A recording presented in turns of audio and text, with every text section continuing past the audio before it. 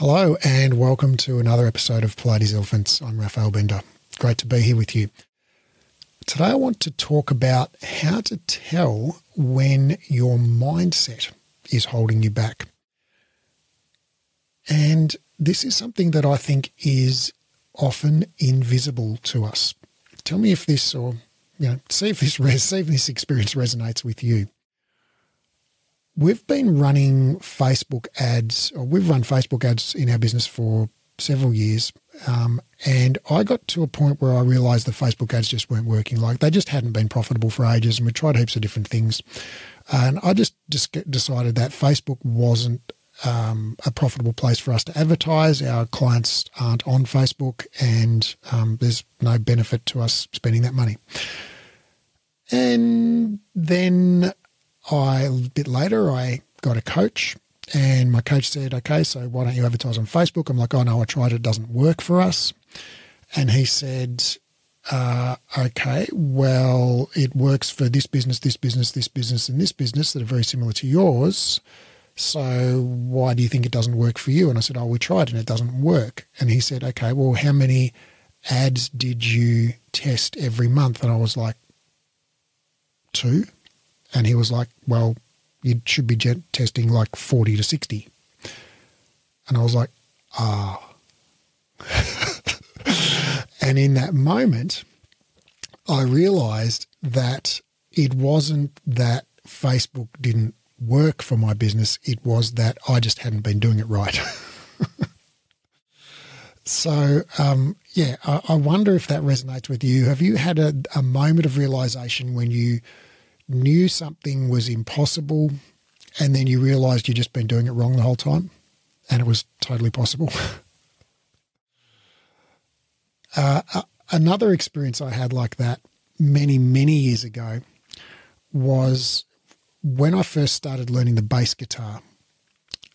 And I would have been like 19 years old at this point. And so I bought myself the world's crappiest bass guitar. It was a Yamaha 200 RBX. It was basically the absolute bottom of the range, cheapest bass guitar you could buy brand new. It was about $200 at the time. And I was practicing a lot, I was practicing a lot. And, I used to say, oh, this bass sounds crap, but, I'm going to play it and learn to play well, and then I'll buy a good bass. And I was playing it at a friend's house one time. We were jamming a bit, and this other fellow was there who also played bass, and he said, oh, do you mind if I ever go on your bass? And I'd be like, oh, that's fine, but it's kind of a crappy bass. It doesn't sound that great. And he was like, oh, that's no problem. He picked it up and started playing, and OMG, it just sounded so beautiful. It sounded so full and round and mellifluous. And I realized that the problem was me. I just hadn't been playing it right. And I wonder if that experience resonates with you. I suspect it might. There might have been a moment in your life where you knew that the problem was outside you. It wasn't your fault. And then you realized, oh yeah, crap. It was me all along. I just didn't know what I didn't know what I didn't know. And I see this frequently, I think. I notice it in myself, from time to time. It's very hard to notice in yourself. But I've developed, I think, a fairly useful heuristic, a rule of thumb, for detecting it in myself. It's not infallible, but it's worked pretty well for me, and I'd like to share it with you now. First, I want to just make a distinction about mindset. And I think, we've talked on this podcast before about growth mindset versus fixed mindset. And to just remind you what those are, the growth mindset is where you have the mindset that your circumstances are within your control. The mindset that, well, if I'm not good at doing this thing right now, it's just because I haven't practiced enough and I need to get better at it. And with practice, I can become very skilled at whatever I want. If I wanted to improve my situation, I have that within my power. Whereas a fixed mindset is much more sees your current level of ability, your station in life, as more a result of your fixed character traits and genetics. I'm just not good at insert thing you think you're not good at here. You know, I'm just not good at tech, for example. I'm not good at marketing. I'm not good at doing the rollover. You know, and so if we have a mindset that we are in control of our circumstances, it's not always 100% correct that we're in control of our circumstances. Success in many areas of life isn't entirely within our own control. Like there are other factors that influence success: right place, right time, right genetics, right economic climate, right friends, right situation, right opportunities, etc. So there are so many factors that influence our eventual success or failure in any endeavor, but paradoxically, having a growth mindset and behaving as if you have full control over your outcomes improves your outcomes. And I guess, you know, I don't necessarily want to get deep into my philosophy on why that is, but I think basically, to sum it up, I think luck is where opportunity meets preparation, right? And so the opportunity still has to arise, but if you're ready to grasp the opportunity with both hands because you're expecting it and ready for it, you're going to make the most of it. All right, so, you know, needless to say, well, maybe not needless to say, so I better say it, a growth mindset is associated with greater happiness, greater life satisfaction, and greater success in life. And so I absolutely aspire to a growth mindset. Now to the distinctions. So I think something that I've realized, you know, fairly recently is that growth mindset versus fixed mindset is not really a universal setting within us. So it's not like, you know, so-and-so, such and such a person has a growth mindset. It's more like such and such a person has a growth mindset in relation to their fitness. But maybe that same person has a fixed mindset in relation to their finances. Or maybe they have a growth mindset in relation to their finances, but a fixed mindset in relation to their relationship with their child. So I have observed in myself that, you know, in some areas of my life, I'm highly empowered, and in other areas, from time to time, I notice I'm a bit fatalistic. And so I think it absolutely is possible to have a growth mindset in one area and a fixed mindset in other areas. And I think the thing about fixed mindset is sort of inherently it's a blind spot in the human psyche. It's very hard to notice because having a fixed mindset doesn't feel like being a pessimist and thinking like, oh, I'm just a helpless, you know, poor waif tossed on the winds of fate. It just feels like, well, that's just the way the world is, right? Like you know, my child is a cranky teenager and doesn't like me. What can I do about that? Or, you know, my job doesn't pay very well. What can I do about that? Or, you know, I'm overweight and unfit, you know, but I've tried dieting and it didn't work, and I've tried exercise and it didn't work. So what are you going to do? So we tend to have this blind spot about these areas of our life where we have a fixed mindset, and we don't really see it as a fixed mindset. We see it as, well, that's just the way the world is. I mean, that's kind of what a fixed mindset is, right? And so I think the second distinction, so that's the first distinction, that is that fixed mindset and growth mindset, I think, are domain specific. They're specific to, you know, different, a particular area of your life. And the second distinction that I only just realized this morning, and that's why I wanted to share this with you, is that I think fixed mindset can be related to an internal belief, an internal blocker, or an external blocker, or both. By which I mean we could have a fixed mindset about, well, that's just me. I'm not good at such and such, right? Whatever I think I'm not good at. I'm not good at making small talk at parties. I'm not good at promoting myself on social media. I'm not good at getting in front of a group and talking. We can also have a fixed mindset about something that's outside ourselves. oh, I can't put my prices up because people in my area can't afford to pay more. Oh, people, this client is attached to their pain, so I can't help them. We can have fixed mindset.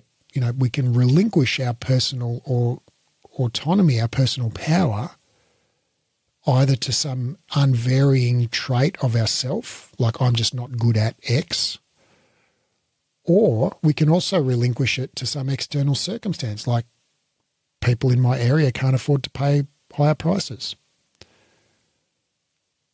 And again, while all of these statements might be true, the mindset of disempowerment is a self-fulfilling prophecy. Because while it might be true that I'm not good at making small talk at parties, in fact, it is not true. It is true. Sorry, I am not good at making small talk at parties. That's not to say I can't become good at making small talk at parties. And while it might be true that people in your area can't afford higher prices, it might also be true that other people in your area can afford high prices, or maybe people not in your area could afford high prices. So or maybe people in your area could afford high prices if they received more value in exchange for their money. So I think a growth mindset, even if the fixed mindset is actually factually correct, a growth mindset unlocks other possibilities and opportunities for lateral thinking and opportunities for innovation and improvisation to overcome obstacles. So I guess, that's what I wanted. That's kind of the realization that I had that prompted me to share this. Now, ultimately what I want to share with you now is how to recognize when you are operating from a fixed mindset. This is what I use to help myself recognize when I'm operating from a fixed mindset. So the thing is, look, when I think something can't be done, I think I now actively ask this question and I look for disconfirming evidence. For example, if I'm not good at making small talk at parties and I think, I just can't do that because it's, that's just my personality. Well, I think, all right, well, is it the case that people who are introverted always aren't good at making small talk? Can I think of any examples of people who are introverted and who are good at small talk? I'm like, yeah, I know like 3 or 4 people who are really good at that.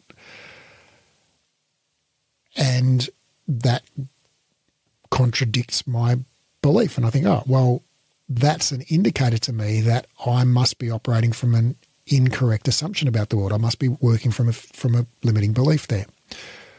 Or when, from the Facebook ads example, if I look at other businesses that sell training in a different industry at about the same price that I sell training, and they're advertising on Facebook successfully, it's like, oh.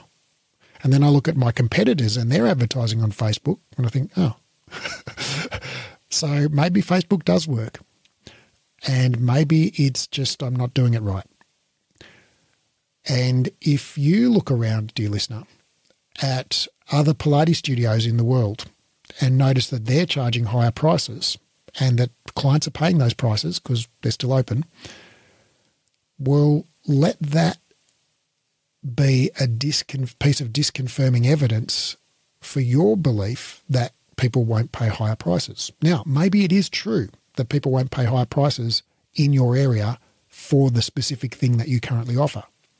So maybe either people in my area isn't your best target market, or maybe your current offer just isn't valuable enough. But either way, having a growth mindset would change the self-talk from like, oh, that just doesn't work for me because people in my area can't afford it, to what I'm doing at the moment isn't working. What could I change up so that it does work? Let's find someone who is doing that successfully and see what they're doing different to what I'm doing. And in the Facebook ads example, for me, it was like, they're split testing 40 creatives a month. I'm doing 2. So there's your problem right there. So, dear listener, I guess that's where I want to leave it with you. This is a pretty short one.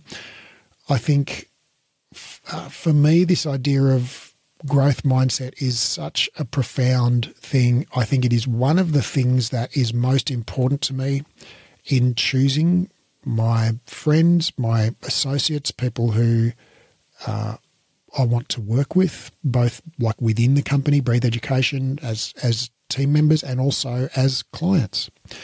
So growth mindset is something that is very important to me. It's one of my deep values. And I hope this has been helpful for you. So I'm going to leave it there. Much love, and I'll see you in the next one.